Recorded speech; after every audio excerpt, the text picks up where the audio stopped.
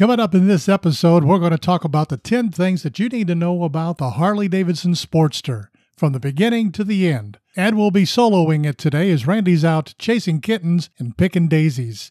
Also, our featured ride, the Sparta to Peel Ferry ride in Southwest Missouri. It's a 53-mile ride, and it is one of the best. So stick around.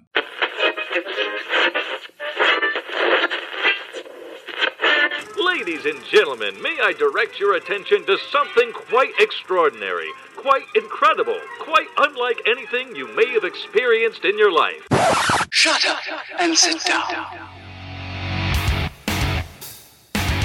Welcome to Random Thoughts from the Road on the Ozark Rides digital network.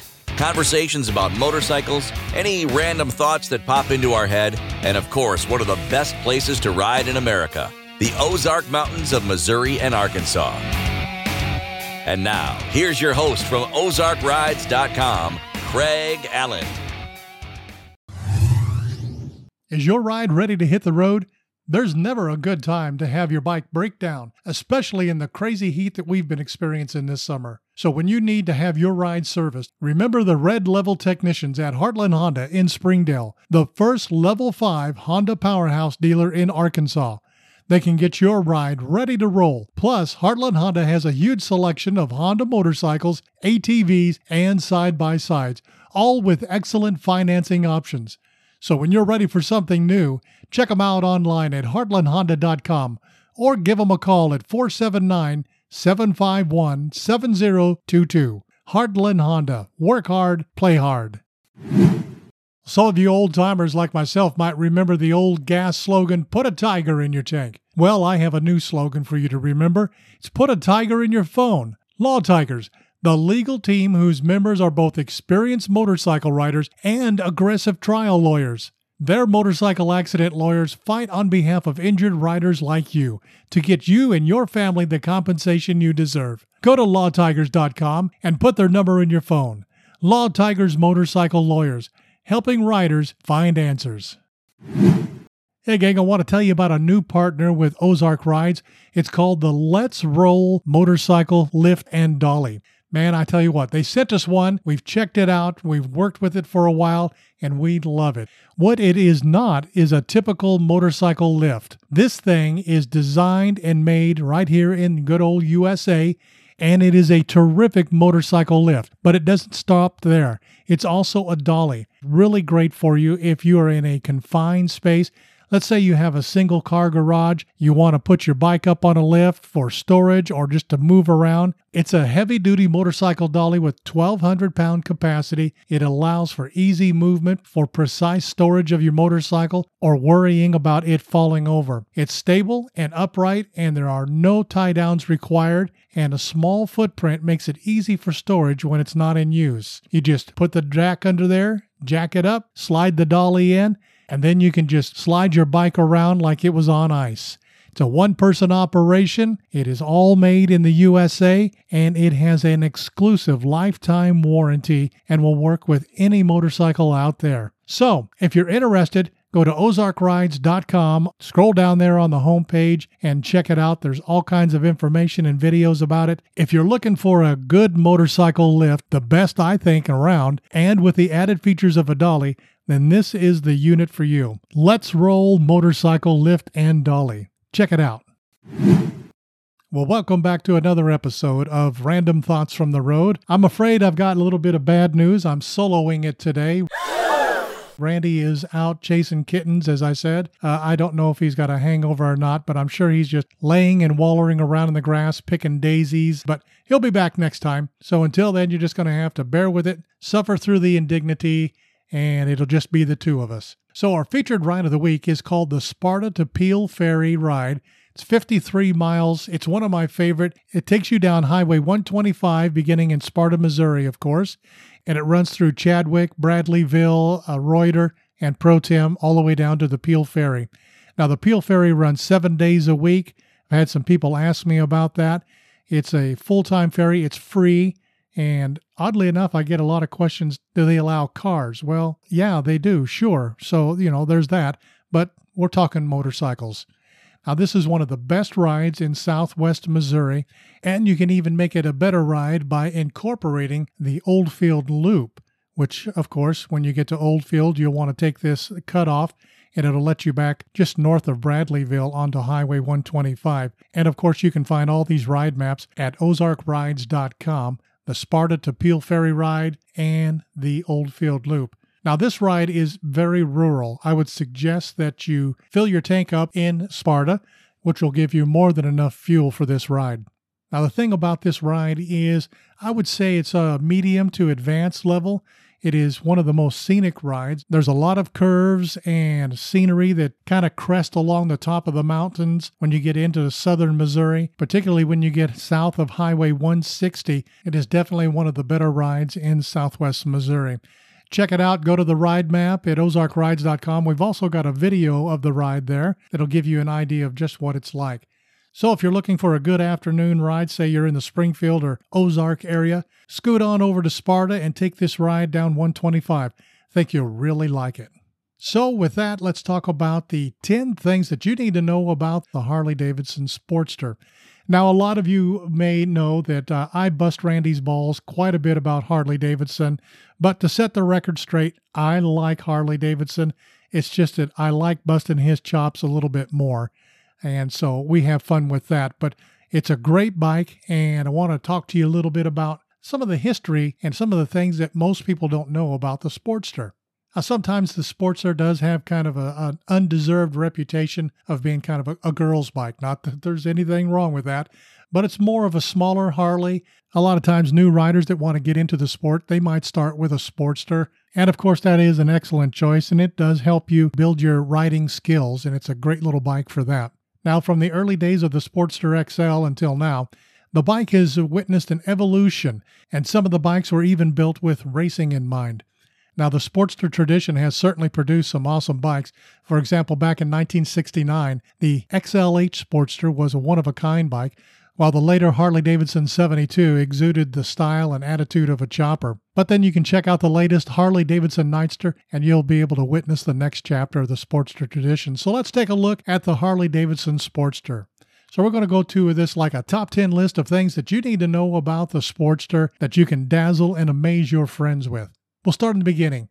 At number 10, the Model K, it came along in 1952. Harley-Davidson had celebrated the innovation of the EL Knucklehead, but now we're getting excited about this new design, their Sportster. So Harley had decided to take on the competition with a lighter motorcycle, which was powered by a 45 cubic inch side valve engine. But people seemed to want more. So the Sportster XL entered the scene in 1957. It had the sporty look that everybody loved about the Model K, but over time, it was going to deliver much, much more. Factoid number 9, the 1957 Sportster XL. Love the looks of this bike. Kind of had a real old school look to it, and it was advertised as having a mix of beauty, power, and adventure, and it sure did deliver. It would have become one of the most important Harley-Davidson motorcycles in history. Now, the 750 flathead engine of the K model, it really wasn't performing like they expected, so a revamp was needed, and Harley introduced it in 1957 as the Sportster XL. It had a 55 cubic inch overhead valve engine. It looked sporty like the Model K. However, the previous model had been given a high-performance upgrade with its improved headwork, and it had high lift cams. The KHK was churning out 50-plus horsepower, while the 1957 Sportster XL model was lagging at about 40 horsepower. Moving on to number 8, the XLCH and the introduction of the famous peanut tank that we all know and love on the Sportsters. The 1958 Harley-Davidson XLCH, it was more of a race bike. Now, there is some speculation about what the CH stands for. Some say competition hot, others say C stands for California. And while yes, it is only speculation, but whatever the case, the XLCH, it was designed for dirt track racing, scrambling, and for leaving the competition in the wake. And it is also a very neat looking bike. Now, this version came with that 2.25 gallon peanut tank. Now, the original XLCH, it didn't have any lights, but it did feature a bobbed rear fender, straight pipes, and a magneto ignition.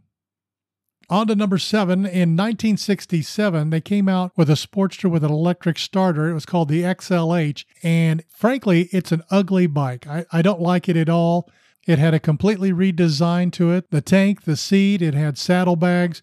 Not a good looking bike, but it's all, perspective, at least to me anyway. And right now, Randy's not here, so he doesn't get a say, but I think he would think it was ugly too. It just is. Moving on to number 6, the new evolution for the Sportster. The 80s have arrived. The Sportster's old Ironhead engine was about to be replaced. The 1986 Sportster was going to be powered by the new Evolution or Evo engine. It made a big difference. Now, the 86 Sportster was offered with an 883 or an 1100cc engine, but the Sportster engine was soon going to be upgraded again. That's where fact number 5 comes in. The 88 saw the introduction of the 1200 Sportster. The bore was increased from about 3.35 inches of the 1100 to now 3.5. Doesn't seem like a lot, but hey, every little bit counts. Of course, throughout the 80s and the early 90s, things did continue to change, both in terms of styling and performance. For example, in 1991, they introduced the 5-speed transmission. Moving on to number 4, the Harley-Davidson XR 1200. This bike has kind of a cafe racer look to it. The XR 1200 would not hit the U.S. market, of course, until 2009. Its performance was widely praised, and it was given an enhanced suspension for better handling. The 1200 was a Sportster with a flat-track racing style. It kind of put you in mind of the XR 750 dirt track racer, and I think that's where they took a little bit of inspiration from. Moving on to number 3, the Harley-Davidson 72. And this is a sharp-looking little bike. It evokes a kind of a chopper-style bike, a bobber for sure. The handlebars are a little bit raised, single seat. It had a 30.1 degree rake in the front forks and a prominent 21-inch front wheel. Now, the 72 name derives from Route 72 or Whittier Boulevard. It's a popular cruising spot in Los Angeles, and its styling cues were taken from the 70s era choppers. It's a bike that definitely I love, and it's got a great look to it. Now, moving on to number 2, Harley kind of styling-wise took a left turn. I don't much care for the style of this bike, which is not to say it's a bad bike. Everything is subjective with what you like in the way of looks and styling. This is not one of my favorites. It's called the Sportster S. They claim it's called that because of its aggressive design, but also because of how it performs with its Revolution Max 1250T power plant. Now, Harley-Davidson built this Sportster S as a giant leap forward in its previous Sportster models. It introduced different styling cues like the high mount exhaust and, of course, that water-cooled engine. Now, finally, the current incarnation of the Sportsters. Currently, Harley-Davidson has 3 different models. Of course, the Iron 883, also the 48, and their water-cooled model, the Sportster S. Now, of course, the first 2 have that classic bobber style, and the Sportster S, also a bobber style, but a little bit more modern looking with the water-cooled engine. That's not for everybody, but it is what it is. So the great tradition of the Harley-Davidson Sportster continues to live on. It will be very interesting to see what Harley-Davidson has in the future for their Sportster lineup. So there you have it, all the things you need to know about the Harley-Davidson Sportster. Hope it didn't bore you too much. Now, before we go, I want to touch base a little bit and let you know about an upcoming event. Next month, on the 14th through the 18th, is the classic Lake of the Ozarks Bike Fest. And we will be out there live along with our partners from Law Tigers at the Lake of the Ozarks Harley-Davidson. So if you're in the area during the Bike Fest, we sure would love to meet you. Stop on by, say hi to myself, or Randy, or Malcolm at the Law Tigers booth. They've got their big semi out there. We'll have lots of giveaways and special guests, and love to see you. So if you get a chance, stop on by, say hi, poke us in the eye, do what you need to do. With that, I want to thank you for listening to this abbreviated podcast. Usually it goes a little bit longer because we got Randy to bloviate, but he'll be back next time, and we'll find something interesting to talk about then. Hey, if you've enjoyed this episode and would like to help keep it going, then you might consider becoming a club member. It's easy to do. Just go to patreon.com/Ozark Rides, or you can click the Patreon link on any page at ozarkrides.com.